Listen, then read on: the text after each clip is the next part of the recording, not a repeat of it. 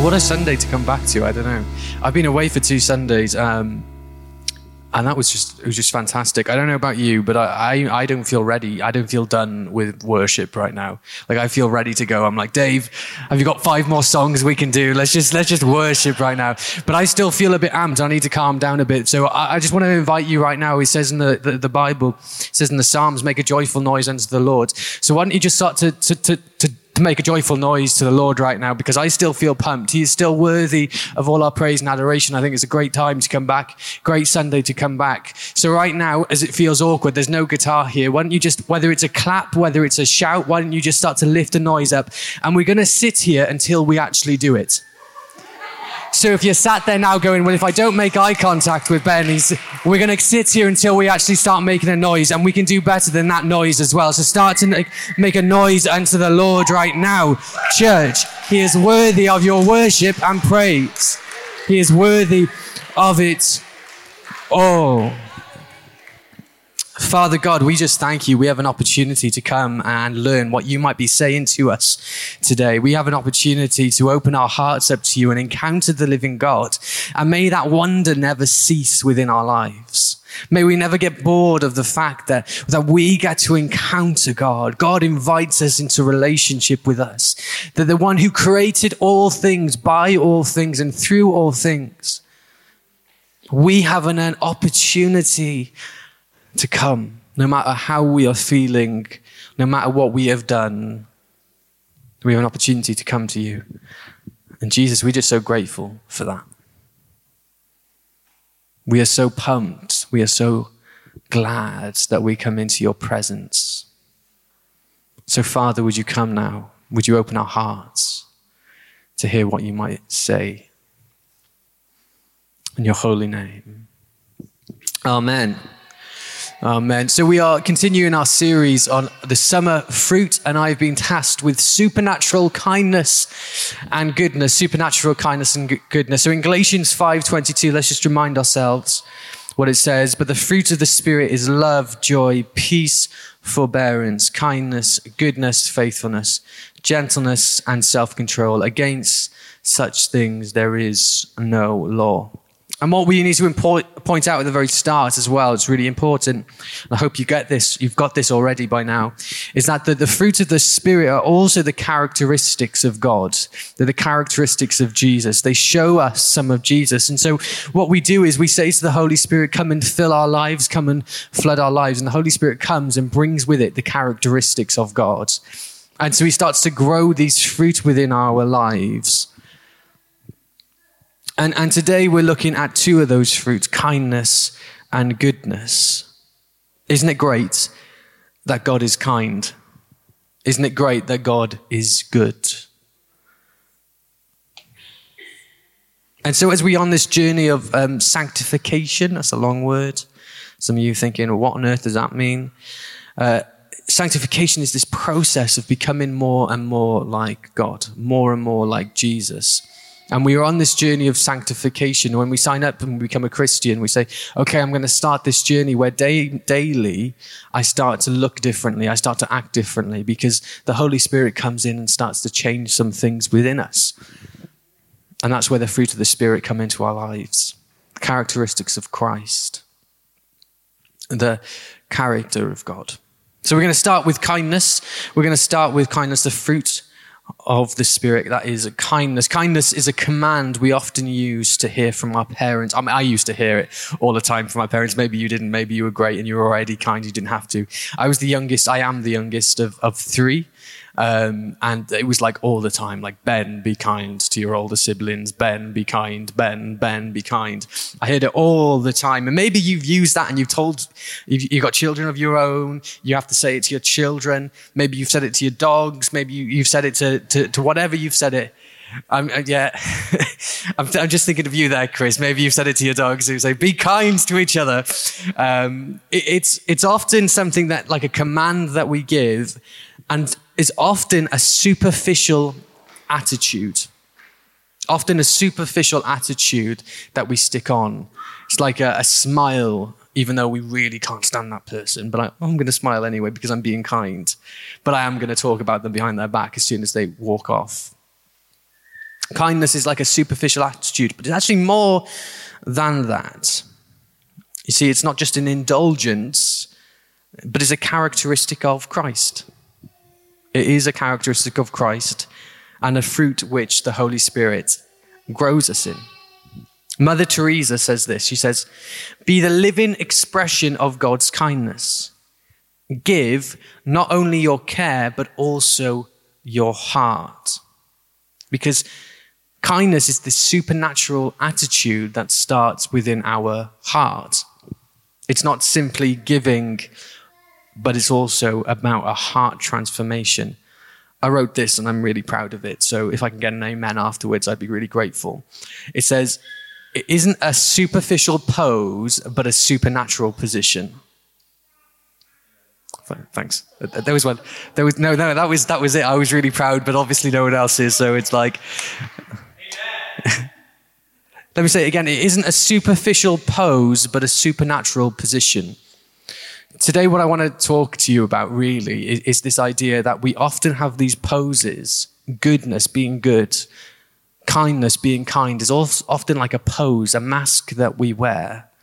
But it's not that. God doesn't call it that. He doesn't ask us to have a pose, but to be in a supernatural position where our disposition is kindness. We can't help but being kind because that's just a part of who we are. And people say, "Oh, aren't you awfully kind?" And you're like, "I don't know, am I? I don't notice it anymore because that's who I am. I'm not putting on an act. That's just who I am." In 1 Corinthians 13, it says this, "If I speak in the tongues of men or of angels, but do not have love, I'm a sounding gong or a clanging cymbal."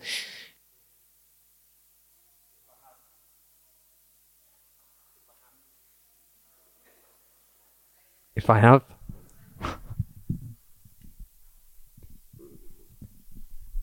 I haven't got my notes here, so excuse my...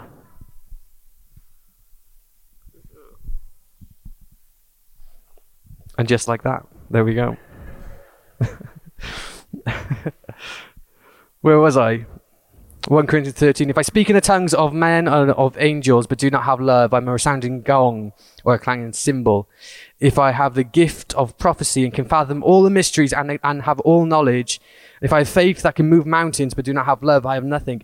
If I give all I have, all I possess to the poor, and give over my body to hardship that I may boast, but I do not have love, I gain nothing." It's just verse 3. If I give all I have to the poor, we would often say, well, it's an awfully kind thing. You don't have to do that.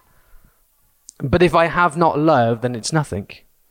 Because kindness is rooted in love. Kindness is the overflow of love. Established there, rooted there. But also, as we know, love can be saying no. Thank you. Love.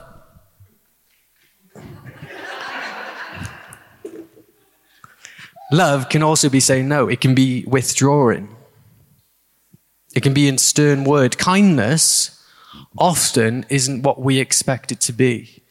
It isn't simply the smile or the care or the giving, but is often kind to say no. A stern conversation with your child about why they can't put their hand in the fire. And their child thinks, "That's not kind, Mum. That's not kind, Dad. I want to be able to do this." But actually, it is the kind thing. There was a video recently. It's like my favorite video at the moment. And it's in America somewhere. And this child walks out onto their little balcony area, the little decking. And there's a bear that just starts walking. If anyone's seen this video, please talk to me. It's like my favorite video. There's a bear that walks towards the house. And the child is there, and the mother's there. And the child's like, "Can I pet that dog?" And the mum's like, "You definitely can't pet that dog. It's a bear." So she grabs hold of that hand, and all the child is just keep saying, "Can I pet that dog? Can I pet that dog?" Just getting louder and louder and louder. And to the child, She's thinking, why on earth is my mother pulling me away from this lovely looking dog? I just want to pet the dog and everything will be fine. But the kind thing there isn't to say, yeah, go on. Yeah, let's watch what happens. The kind thing there is to pull the child away and say, no, you can't pet that bear. You can't do that. Kindness is often withdrawing. And that's what God's kindness is like to us as well. Often puts us in places that we don't understand. And we're saying, yeah, but I wanted that promotion, God. Why didn't you give me that promotion? Yeah, but God, I wanted to be over there. Why is that not happening for me? Why is that relationship broken? God, what's going on here? And in his kindness, God protects us. And we don't always understand why, and like a child, often question what on earth is going on. But his kindness protects us even when it stops us and closes that door. It's been said that kindness is also looked at like a surgeon who must make an incision to remove a cancerous tumor. Now, imagine you walk into a surgery not knowing what on earth is going on. And all of a sudden you see this bloke dressed up in some scrubs with a knife cutting someone open. You're thinking, what on earth is happening here? That seems barbaric. That seems like some weird form of torture. What's actually happening? Those actions are crazy if we don't fully understand. And it's similar with God, this great physician who helps us. Like a surgeon has to make the cut in order to remove the tumor for our benefit. It's the kind thing to do.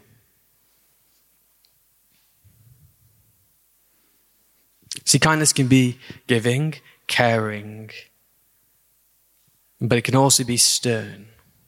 It can also feel painful. When Jesus flipped the tables, as we read, he enters the temple courts and he sees that the people are selling and they're extortionate, and he goes in, he flips the tables. He's like, this is not on. I'm not having that. Jesus was no less kind when he flipped the tables. He was still kind, and in his kindness, he flipped the tables. It's the same Jesus that was just as kind to heal people. And when he rebukes Peter and calls him Satan, which every time I say, I'm like, that's just mad. I don't think, like, that's just, like, imagine the savior of the world looking at you and saying, get behind me, Satan. He was no less kind to Peter than he was when he turned the water into wine at the wedding of Cana. He was still just as kind. And often we think kindness is this event, this standalone event. Oh, wasn't that kind? But it's a spiritual transformation.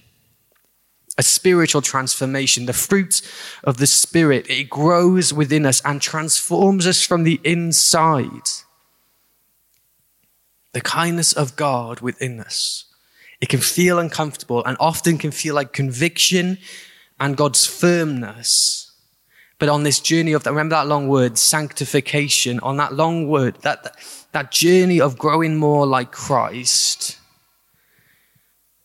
we see kindness as this beautiful attribute that we can grow in. So that's kindness. Now on to the second part. Goodness. Now, is this being recorded, Dave? Yeah, okay. Because Pastor Nigel sent me some notes. He sent me some, he had this little book and he sent me some notes. He's like, oh, here's some notes. You could have a look at that. And the very first line, the very first line of goodness says this. Most commentators agree that goodness is the hardest fruit to define. So if you are listening, Pastor Nigel, thanks for that. Because this is the hardest one that I could have had. What does it mean to be good? I mean, we use that all the time. I mean, Chris, you definitely use good for your dogs, right? Good boy, good. What does it even mean? What does good mean? We use it so often. that we just don't even understand. So my sister has this Chihuahua stroke Pomeranian dog.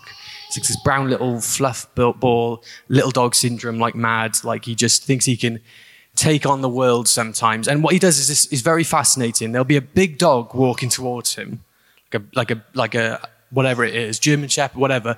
There'll be a big dog walking towards him, and he's like, okay, I'm going to hide behind your legs now.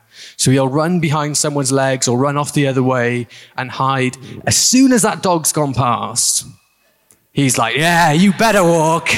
Like, you better keep going. Like, I was going to get you. He's like fully barking away. So when he doesn't do that, we were always like, good boy. Well done. Good boy. Like, oh, it's good that you didn't bark at that dog. What does goodness mean? We say it all the time. Like, that movie was good. The meal was good. Their behavior today was good. But good is not simply doing things that are pleasing. Supernatural goodness is about the inner things. In fact, it's probably more non-verbal than it is verbal. It's not really about the outwards. It comes hand in hand with kindness because actually it's an attitude, not an action. A position, not a pose. A position of goodness. And actually we see God's goodness in the Bible. We're going to turn there now to Exodus 33. It's a real good picture of God's goodness. It's one of my favorite passages. Exodus 33. If you've got your Bible and you want to turn there, that's great, but I'm going to read it for you anyway. Basically, just a little bit of background. In the Old Testament in particular, so when Jesus died and rose again, which we celebrate at communion, what happened is that the veil of the curtain, there was a place called Holy of Holies. That's where God rested. That's where God dwelt. And it tore in two. So now we have access to God. So we can access God here. We can access God on the street. We can access God anywhere. But in those times, God his holiness was so intense. There was no way back to God since the fall of man, and man couldn't really encounter it. So God used to dwell in places. He used to dwell in confined places where he used to be. And Moses he has to leave Mount Sinai, and he makes this tent of meeting where he speaks to God face to face. It's just like incredible moment. I could talk about that, but I'm not going to. I'm not going to get distracted. And so he makes this tent of meeting where he meets God face to face. And then verse 12, he says this. Moses says to the Lord, see, you say to me, bring up this people. But you have not let me know whom you will send with me. Yet you have said, I know you by name, and you have also found favor in my sight. Now, therefore, if I found favor in your sight, please show me your ways, that I may know you in order to find favor in your sight, he said. My presence will go with you. This is what God says in return. My presence will go with you, and I will give you rest. And he said to him, if your presence will not go with us, do not bring us out from here. For how shall it be known that I found favor in your sight, I and your people? Is it not in your going with us so that we are distinct? I and your people from every other people on the face of the earth. And the Lord said to Moses, this is the very thing that you have spoken I will do for you. For you found favor in my sight, and I know you by name. And then Moses said, and it's just completely out of the blue, he just says to God, now show me your glory. Now show me your glory.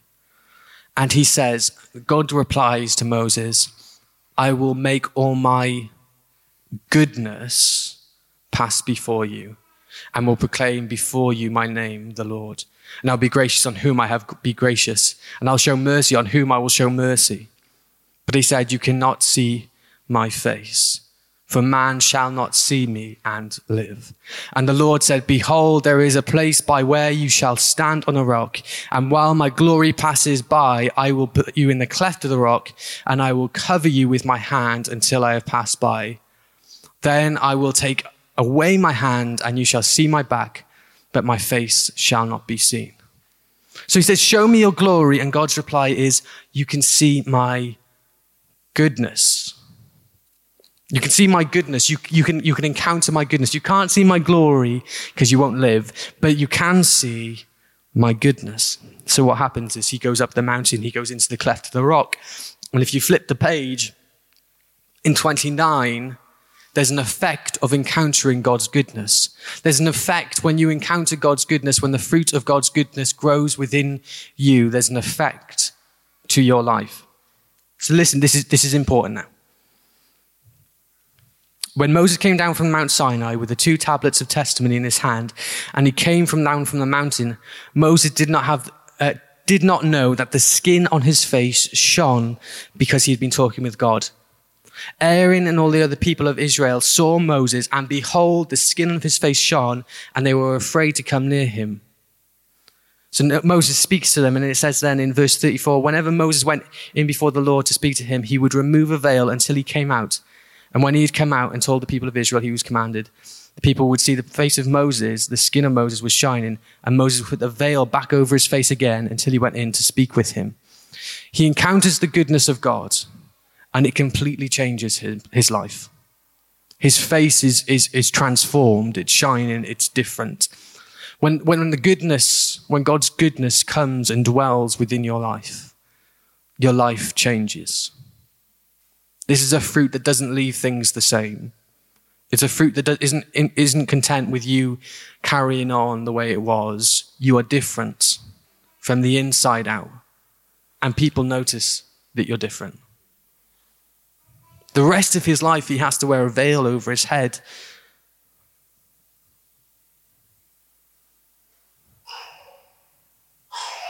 Because God's goodness moves.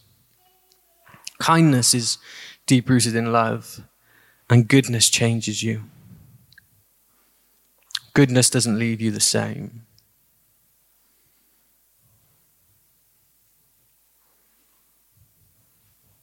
When God made all of creation, what does he say when he makes the whole of creation? It is good. He makes everything good. And then sin enters the world, right? And everything all of a sudden becomes not good. The perfect definition of the word is the fact that it's not corrupt. It is pure. His goodness is purity. It is holiness. It is him.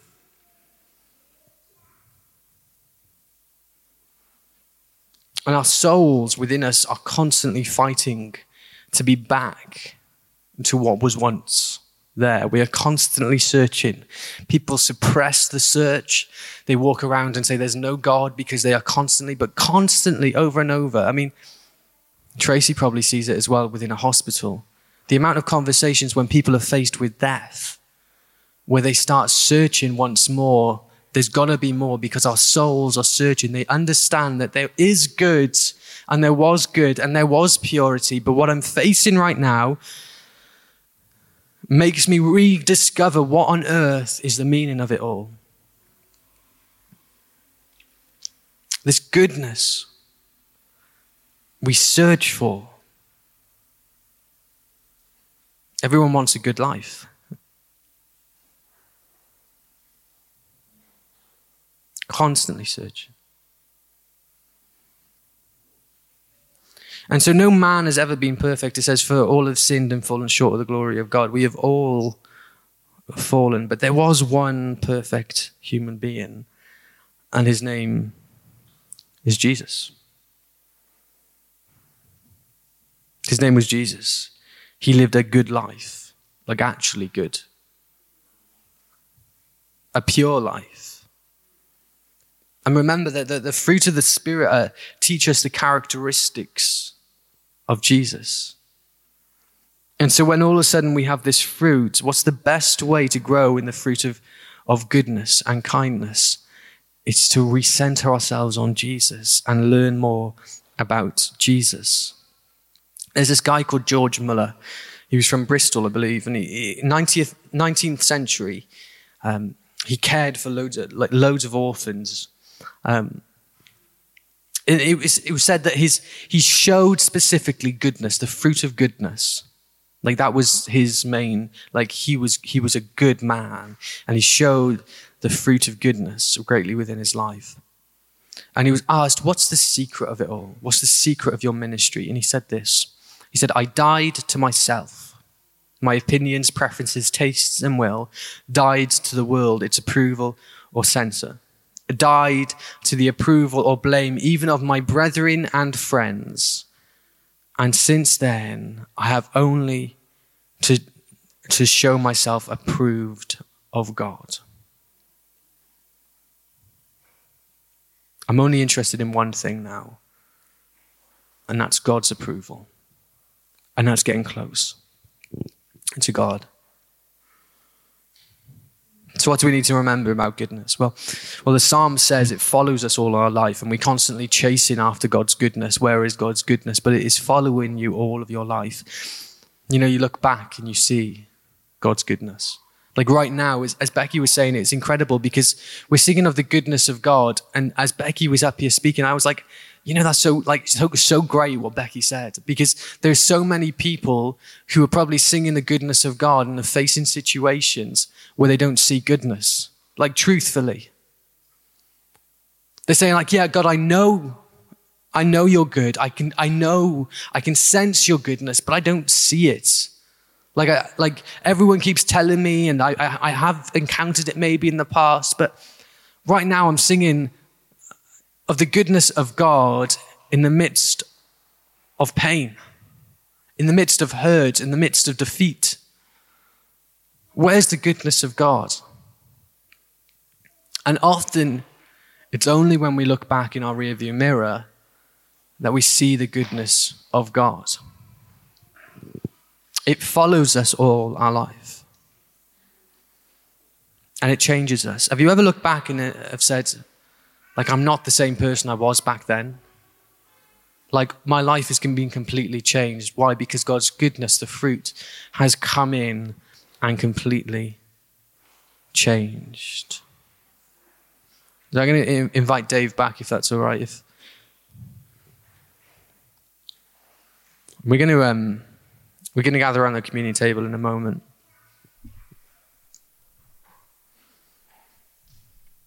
What's really important about kindness and goodness, the thing that I've sort of felt most about it, it's not about striving.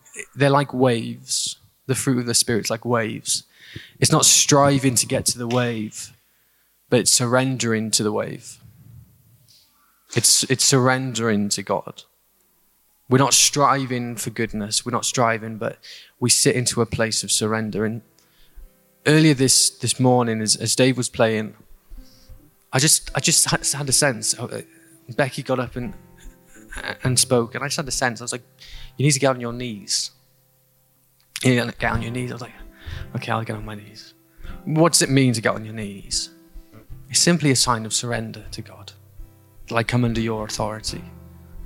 That I come under who you are. I am giving of myself up. I'm lowering myself and surrendering myself to you once more. I want to challenge you. Why don't you make it a spiritual practice, getting on your knees? Why don't you do that? There's some things that you can set up, and I do it every single day. It's not a boastful thing. I'm not, oh, look at me, how holy I am. I get on my knees every single day. I purposely do it because there are days where I don't want to do it. There are days where I get into bed and I'm like, oh, you haven't got on your knees today.